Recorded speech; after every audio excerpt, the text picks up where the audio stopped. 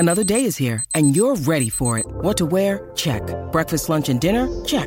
Planning for what's next and how to save for it? That's where Bank of America can help. For your financial to-dos, Bank of America has experts ready to help get you closer to your goals. Get started at one of our local financial centers or 24/7 in our mobile banking app. Find a location near you at bankofamerica.com/talktous. What would you like the power to do? Mobile banking requires downloading the app and is only available for select devices. Message and data rates may apply. Bank of America N.A., member FDIC. If you're not where you want to be financially, if you're not where you want to be emotionally, if you're not where you want to be physically, relationally, socially, 10 times out of 10, it is because you have settled in a place called convenience. Time is not something that you use.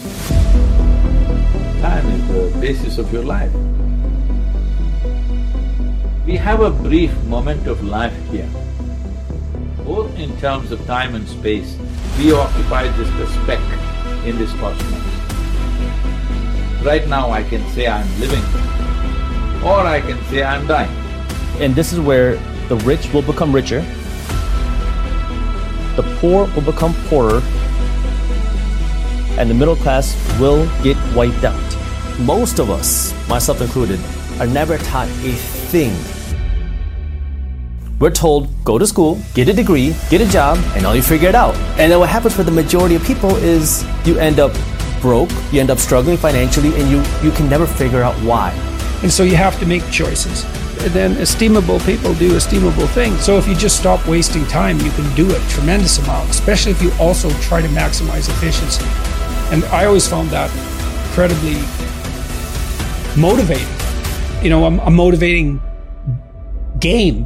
How much can I do in the least amount of time possible? Develop the habits. You've got the brain power, you got the energy, but develop the habits of success. By far the best investment you can make is in yourself. It's like, yeah, well, you want to figure out something that you're doing with your life that's worth not getting drunk and screwing up. The process of death is on. One day it'll be complete. So when you say I'm lazy, that means I will sleep most of the time, I'll sit around without any purpose to myself. That means that you are encouraging death. If life is a race, what is the goal? You must get to the finish line faster than others. You know what's the finish line? Finish line is death. Wanting to be better than somebody is happening because you have not found any sense of profoundness in your own existence. One-dimensional players aren't in the league. One-dimensional players ain't in the league. What made Michael Jordan is he could put up 30 and he could shut your butt down. He could play offense, he could play defense. He could play 40 minutes, 48 minutes. If you're not where you want to be financially, if you're not where you want to be emotionally, if you're not where you want to be physically, relationally, socially, 10 times out of 10, it is because you have settled in a place called convenience. And most of you in this room, your problem is you're one-dimensional and you're trying to hang your hat on that. So what? I'm the #1 motivational speaker in the world. Am I the #1 father in the world? My kids don't care nothing about YouTube. My wife don't care nothing about YouTube. So what? You're the #1 motivational speaker. Are you the #1 husband? When you come home, cut all that foolishness off and give me me. And y'all conferences, do me a favor.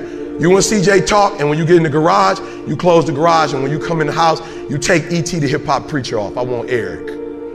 I married Eric. I didn't marry E.T. the hip-hop preacher. If you continue to believe that your best work is behind you, then you will never achieve what is ahead of you. So real quick, what you got to let go of? Write it down right now. Let's not play. There's an anointing in this place. What do you need to let go of so you can become 1%? Wealth is a mindset, it's not a dollar amount. No, catch that. Wealth is a mindset, it's not a dollar amount. The wealthy do what the poor won't do. The problem with many of you is that you got fooled, you got complacent, you got lazy. Somewhere along the line, you lost your enthusiasm, your optimism. You lost your hunger. So we're going to talk about the wealthy in a minute, I want you to write it all down. I told you I wake up at 3 o'clock in the morning. I am willing to do what others are not willing to do so I can live like others would never live. Somebody say you get up at 3 o'clock in the morning. Why wouldn't I? Why wouldn't I get up at 3 o'clock? Our ancestors was getting up at 3 or 4, picking cotton. Oh, you thought they was getting up at 9. You thought they was like, you picking cotton today? Oh, we're gonna start at 9, and we're gonna start at 9 a.m. It's gonna just let the sun come up, and then once the sun comes up, we're gonna, oh, you're sick? Oh, you get a sick day. If you want your future, then you are going to have to get acquainted with pain, with discomfort, with inconvenience. Because hunger is the only thing that's going to give you the power to persevere through that pain. Here's what's crazy. In the 1800s, I had to have a certain work ethic just to survive. And you have the opportunity to become multi-millionaires, billionaires, and your work ethic is worse than the people who was forced to work. People tell me, I'm a boss. You're not a boss. You can't even make yourself get up. You got a t-shirt, I'm a boss, but you getting up at 8:30, 9 o'clock. Bosses are up watching the 3 o'clock news. Some of you didn't even know the news came on at 3 o'clock. Because you watched the 6 o'clock news. You thought that was the first one. The first news is at 3 a.m. That's the one Warren Buffett on. No, you're saying Warren Buffett is Warren Buffett because he's a white male. Warren Buffett is Warren Buffett because of where he grew up. Warren Buffett is not Warren Buffett because of where he grew up. Warren Buffett is Warren Buffett because what he does. He reads 6 hours a day every day. That's 42 doggone hours a week. So when Warren Buffett makes a decision, he makes a very wise decision. Why? Because he's making it off of 42 hours of reading. You hadn't read nothing. You making decisions off the Housewives of Atlanta. Warren Buffett is binging on, I was in the room with Warren Buffett. He said he was reading the financial report of GM in 1956. Why? Because that was their best year. He's binging on GM's financial records from 1956, and you binging on Power. But now you saying, hey, racist. They ain't racist when you watching Power, though. I don't care if you got to listen to me 1,000 times. I need you to get crystal clear about your future. Because the only reason why you are here, the only reason why you're alive is because you have work to do. Come on, talk back to me. You are not a boss because you got all day to do whatever you want to do. And the most you can do is go to work for somebody that you don't like and you don't care for and dog them out and complain about them when they're giving you a check. They guaranteeing you a check. They making sure you got health care and you dogging them out. If you don't like what they doing, why are you still there? Go get your own job. They weren't the only ones that was blessed and that was fruitful and that could multiply and that could subdue the earth and have dominion. They're not the only ones. You can do it too, but your problem is you're not a 1%er because you don't live like a 1%er. If you want generational cycles broken in your family, if you want to be the first to achieve, the first to get it done, the first to see it, the first to do it, you must stay hungry.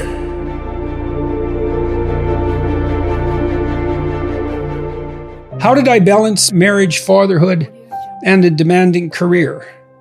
Well, I stopped wasting time. That helped a lot. I stopped drinking. I stopped going to bars. I really didn't spend a lot of time with my friends when I had young kids in particular. I had friends and I saw them, with some degree of regularity, but where I cut corners was more with social life outside my family. So I spent a lot of time with my wife and I spent a lot of time with my kids and I spent a lot of time on my career. And so you have to make choices. And I think those were reasonable choices. I'm not displeased with them. Don't abandon your friendships, but you can certainly look at where you're wasting time and just stop doing things that you know to be a waste of time. So, and I did. The funny thing is, if you're trying to stop drinking, you need something better than alcohol. And alcohol's pretty good. So you better find something a lot better, man. Yeah, and it is. And then esteemable people do esteemable things. It's like, yeah, well, you want to figure out something that you're doing with your life that's worth not getting drunk and screwing up, because that's fun. I concentrated on my marriage and making time for it. I concentrated on spending time with my kids consciously. And I concentrated on developing my career. Those were the three elements of my life. And I had some time left over for creative pursuits and for friends, but most of it was a matter of getting rid of time wastes of any sort, and I just pushed that out of my life, day after day until I wasn't wasting any time or virtually no time. And, I've asked my undergraduates frequently how much time they waste per day, and general estimates are like 6 to 8 hours of time they regard themselves as wasting. Like, that's a whole career right there, right? So if you just stop wasting time, you can do a tremendous amount, especially if you also try to maximize efficiency. And I always found that incredibly motivating. A motivating game. How much can I do in the least amount of time possible? That's fun to try to do that, as far as I'm concerned. Because if you're starting to put your life together and you have friends that object, those are not friends. Those are just people you know. They're not friends, because a friend is someone, this is one of the hallmarks of a friend. Here's 2 hallmarks. A friend is someone you can tell bad news to. And they won't tell you why you're an idiot, and they won't interfere with your suffering. They'll just listen, and maybe they'll suffer along with you. Okay, so you can tell bad news to them, and they won't tell you some worse thing that happened to them. They'll listen, and they'll suffer along with you. But a friend is also someone you can tell good news to. And the friend will say, wow, in this vale of tears, something good happened to you. Great, man. Congrats. I'm wonderful. It's rare. It's unlikely. Good for you. I hope 10 more things like that happen. And they're not envious, and they're not jealous, and they're not one-upping you. And if you're trying to get your life together, if you're trying to get your life together and your friends get in the way, that's actually real useful for you, because you've now identified who your friends aren't. And you might think, well, I can't give them up. It's like, oh, yes, you can. And not only can you should, and it would be better for them. Because if they're aiming down and they want you going down with them, there's nothing good about what's happening to them, and there's certainly nothing good about that for you. You might say, well, why do people drink too much? It's like, if you like alcohol, that's a stupid question. Yeah. Right? It's like, why do people drink too much? Well, because it's great. Yeah. It's like, okay, so why stop? Well, you do stupid things when you're drunk. You hurt yourself, you compromise your health, it's really hard on the people around you, you tend to turn into a liar, and it screws up your life. Yeah. It's like, yeah, but it's pretty fun. Yeah, well, it is, but you need something better than that. And what's better isn't being straight and not making mistakes. It's like, that's all prohibition in some sense. What's better is, no, you need an adventure, man. You need to get out there and have something to do. Yeah. And something worth waking up for. And that's the substitute for the addiction. Actually, the addiction is the substitute for that, if truth be known. You need to be afraid of the right thing, and you should be afraid of contaminating your soul with deceit. That's what you should be afraid of. That will definitely do you in, and I know exactly how. What happens is, garbage in, garbage out, the old programmer saying goes, and so you'll fill your head with nonsense and no one will call you on it except you, but you can still that voice if you try hard enough. You just wait until you get in real trouble. One day there'll come a point where you have to make a decision. And the decision is the difference between life and death, or worse, between someone else's life and death, or worse, between health and the suffering that's worse than death. And because you've compromised yourself to such a degree, you will not be able to rely on your judgment, and you will make the mistake you shouldn't make. And then you're done. And that will absolutely happen. Approach it voluntarily. Carefully, but voluntarily. Don't freeze and run away. Explore. Instead, you expose yourself to risk, but you gain knowledge. And you wouldn't have a cortex that, is ridiculously disproportionate if, as a species, we hadn't decided that exploration trumps escape or freezing. It's like we explore. That can make you the master of the situation, so you can be the master of something like fire instead of just being terrified about it. So, and one of the things that's absolutely phenomenally fascinating, I think, is that one of the things that the Hindus do in relationship to Kali is offer sacrifices. You say, well, why would you offer sacrifice to what you're afraid of? Well, it's because that is what you do. That's always what you do, is you offer up sacrifices to the unknown in the hope that good things will happen to you. So in a sense, you're faced with something terrible. The uncertain future. That faces all of you, right? Something you're afraid of, no doubt. I mean, how many of you are worried about your future? Yeah. Why? You're all young, you're smart, you're relatively good looking. It's like, what the hell are you worried for? What are you worried about? You have innumerable quasi-autonomous subsystems that make you up, that will generate stories impulsively, and you'll just act them out. And you know that because you watch yourself over 2 weeks and you think, Jesus, I did a lot of stupid things in the last 2 weeks. And you think, why? And it's because you're a collection of somewhat random quasi-autonomous personality units, and lacking a leader, they're just going to fire off whenever they want. First you're hungry, then you're thirsty, then you want to go to bed with your wife, then you want to sleep in, then you want to tell your boss off, then you want to curse at the guy that cuts you off in traffic. It's like, you're kind of like a 2-year-old, it's one emotional frame after another vying for dominance. There's no overarching hierarchy, and there's no king at the top. And so, we already talked about pyramids of competence, and what's supposed to be at the top is you want to bring all those things together. We understand this neurologically. I'll show you some of that in a little bit. We understand this neurologically, how this maps in some sense right onto the neural structure of your being. You want to put something in control, and the thing that you should put in control is the bloody thing that pays attention and learns, right? Everything else in the hierarchy should be subordinate to the thing that pays attention and learns. What advice do you have for a young man in his 20s? Make a plan. Look at what you're interested in. Get disciplined about something. Allow for the possibility that you have something important to contribute to the world, and that the world would be a lesser place without that contribution. Don't be afraid of taking on responsibility. It's where you find what sustains you in your life. You can take on too much responsibility. You have to be cautious in that regard, but that's a less common problem than not taking on enough.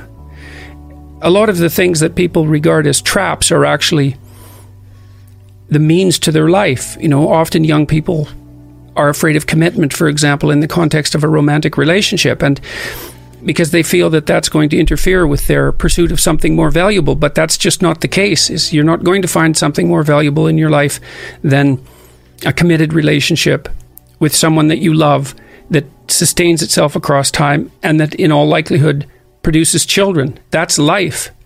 And there may be people for whom avoiding that is the better route, but those people are very rare, and you need a real reason to assume that you're one of those people. And hopefully for you, you're not. I've had a very good career, a very meaningful career in multiple dimensions, and it's still been the case for me that the most important part of my life has been my intimate relationship with my wife and my family. So don't be afraid of that, or be afraid of it, but don't let that stop you from pursuing it. There is no struggle for survival. Survival is taken care of. Now you need profoundness. If there is no profoundness, you wonder why are you alive. I know only one thing. I don't know too many things. I just know only one thing. I know this piece of life from its origin to its ultimate.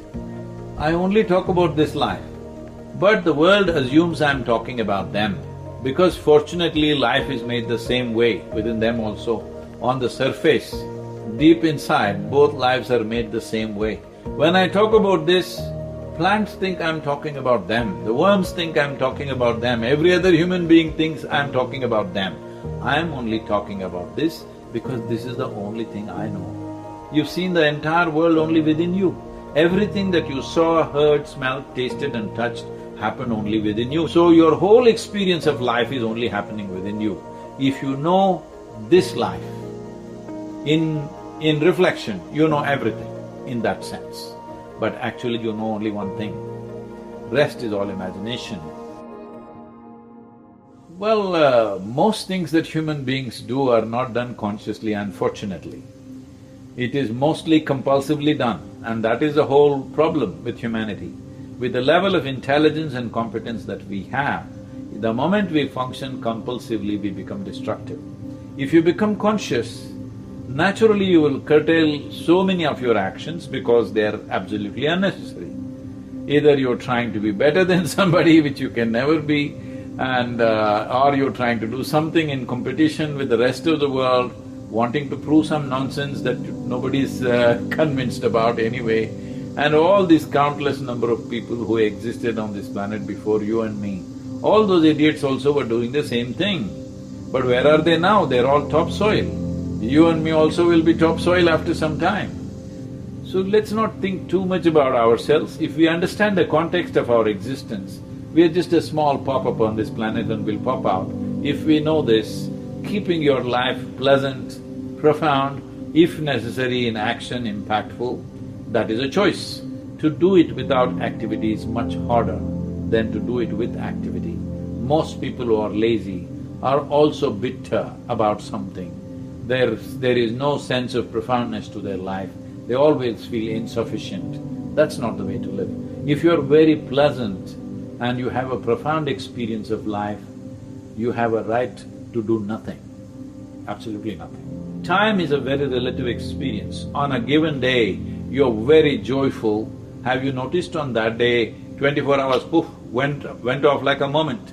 Another day, you're miserable or depressed, 24 hours feels like 10,000 years. So only miserable people can have a long life. So those miserable people raise all these kind of questions and make it like it's some great philosophy. Life is not a philosophy. Philosophy is a silly explanation to a life which is a phenomenon beyond all explanations. You can only experience this. You can't deduct it into your philosophy. The moment you deduct it into your philosophy, you become a constipated life. That means it happens little by little. It doesn't happen like an explosion.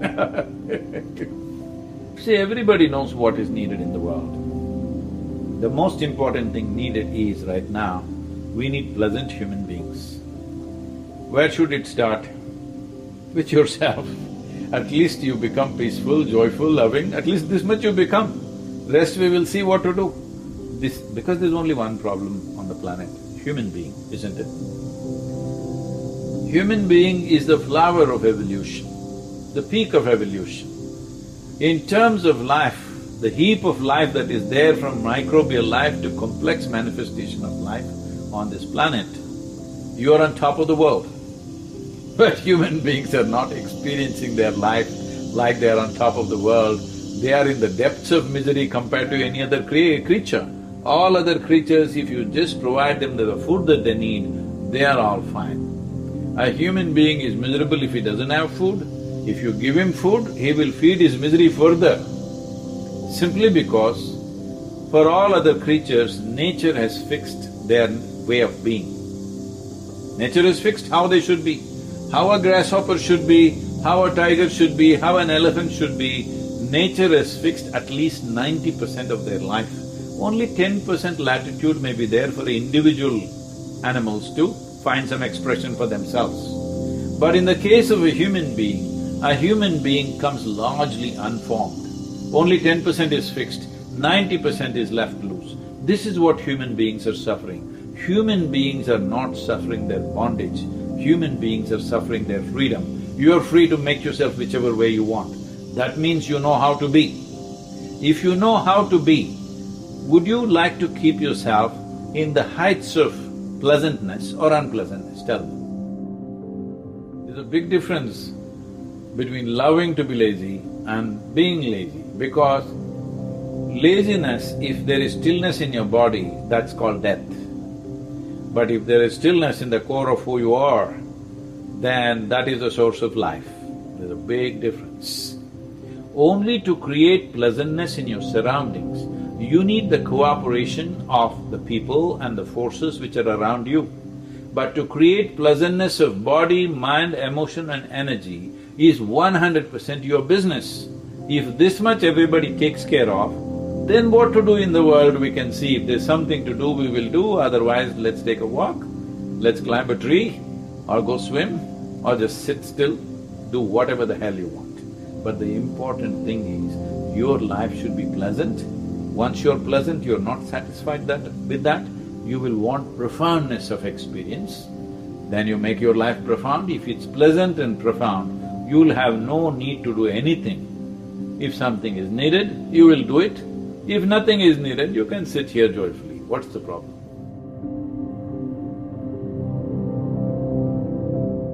Had various nicknames for me. He'd call me Fireball sometimes because I'd start little businesses.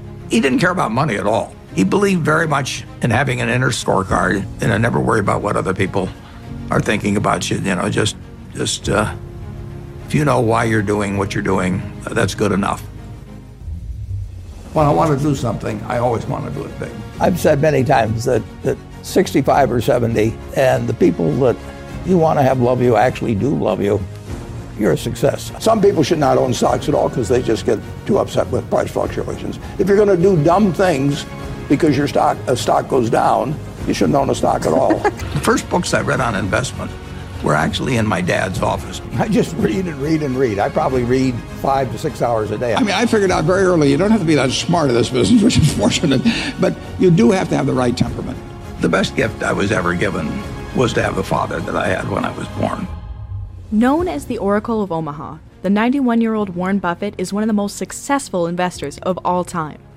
He went from buying his first stock at age 11 to running Berkshire Hathaway, a multinational holding company with total assets nearing $1 trillion. Often appearing on lists alongside Bill Gates and Elon Musk, his current net worth is $105 billion, placing him as the 7th richest person in the world. Despite such enormous wealth, he maintains a simple lifestyle. He lives in the same home that he bought back in 1958 for $31,500. He makes his daily commute in his 2014 Cadillac XTS, often stopping by McDonald's for breakfast before heading into the office. So for someone with such a simple routine and more money than he could possibly spend, what makes him happy?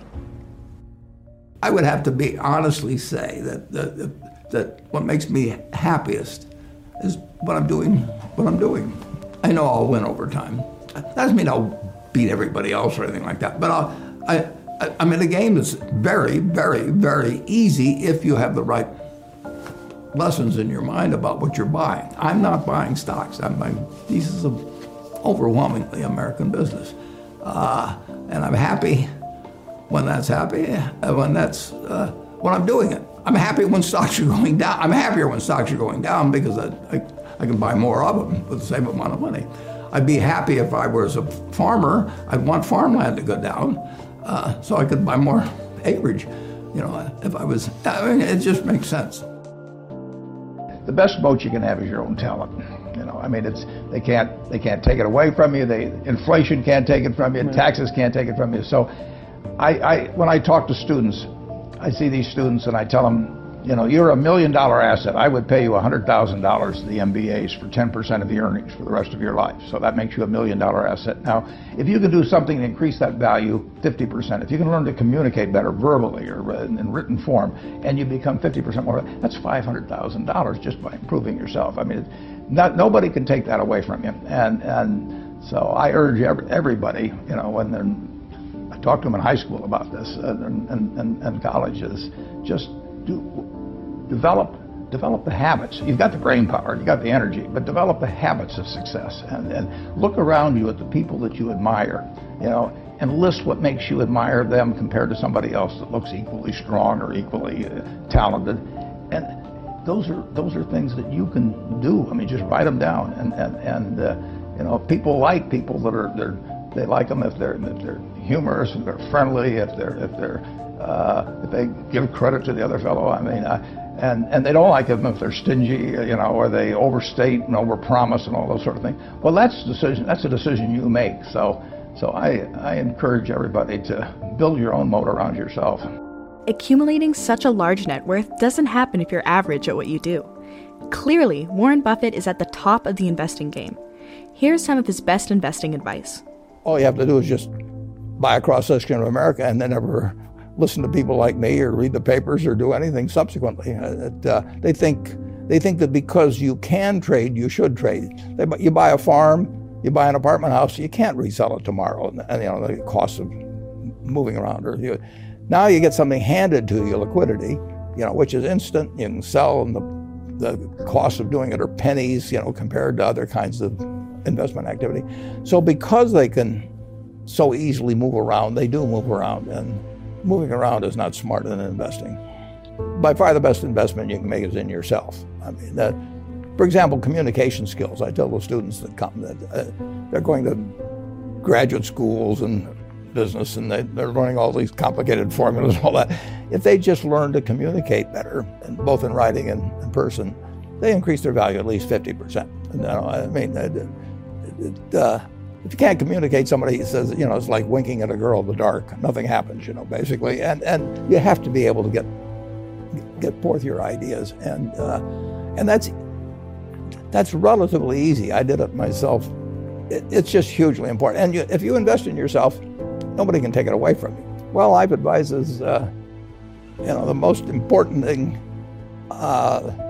is really who you associate with. You want to associate with people that are better than you are. I mean, basically, you'll go in the direction of the people that you associate with, and you want to have the right heroes. You want people, if you want to emulate somebody, you better pick very carefully who you want to emulate. And obviously, you can't pick your parents. They're going to have an enormous influence on you, but you don't get a choice on that. But you get choices as you go down the line, and who you admire, who you want to copy, and the most important for most people in terms of that decision is their spouse. It's also important in terms of a partner in business, but the partner in life is the most important one. You want to pick a spouse that's a little bit better than you are, and then he or she, and you hope they don't figure it out too fast.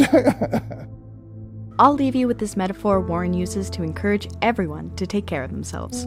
I was in high school, almost a third as long as the country has been around. And when I was in high school, I really only had two things on my mind: girls and cars. And I wasn't doing very well with girls, so we'll talk about cars.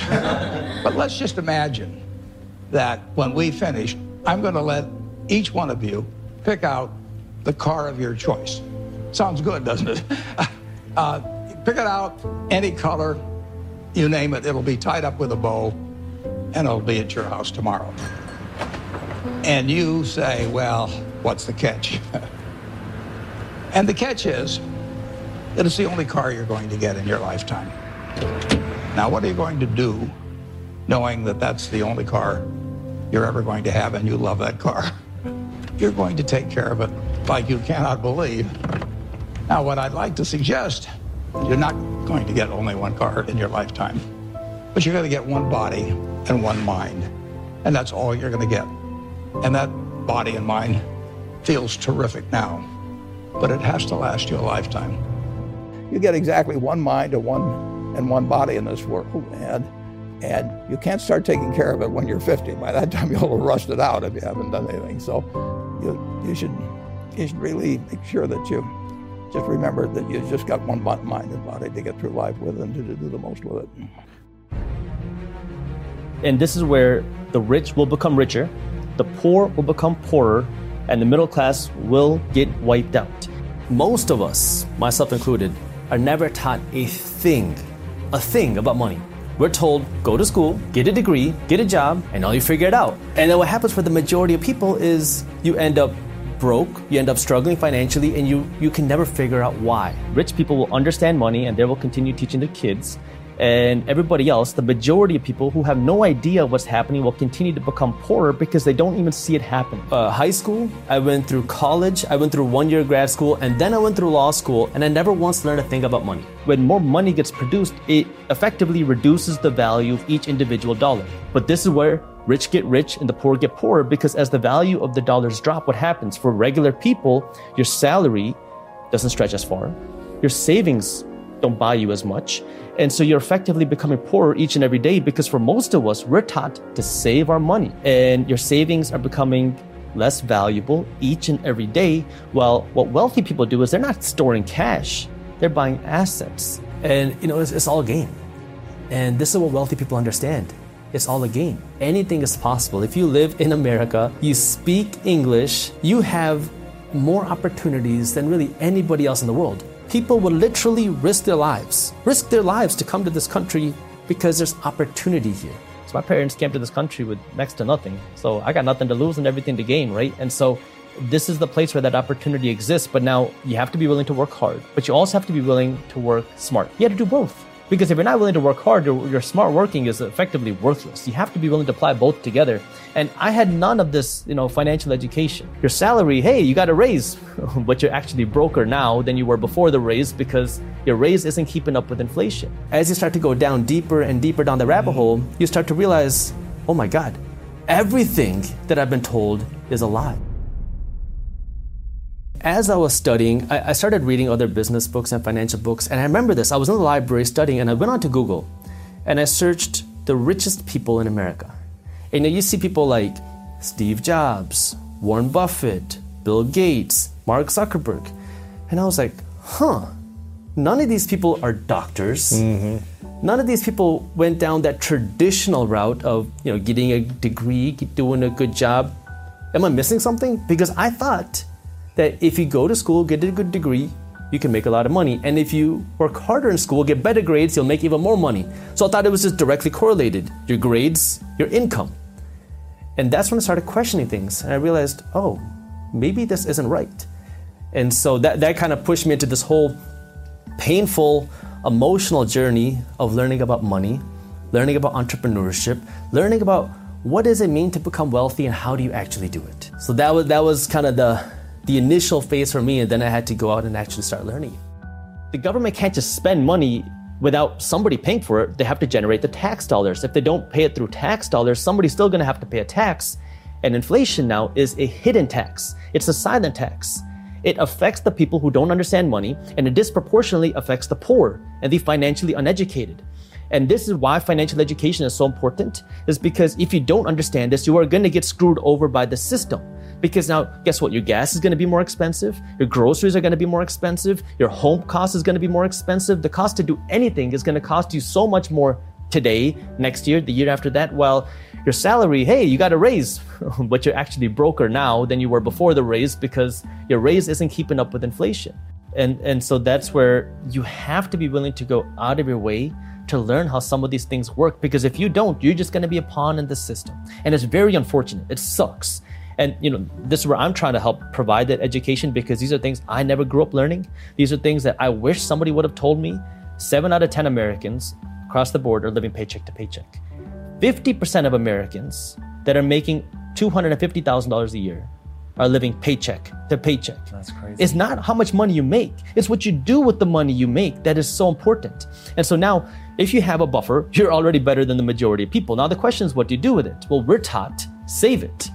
Save all of it. So your investments are zero, and your savings, you're trying to grow that, thinking that you're going to become wealthy. But you're never going to be able to outsave inflation.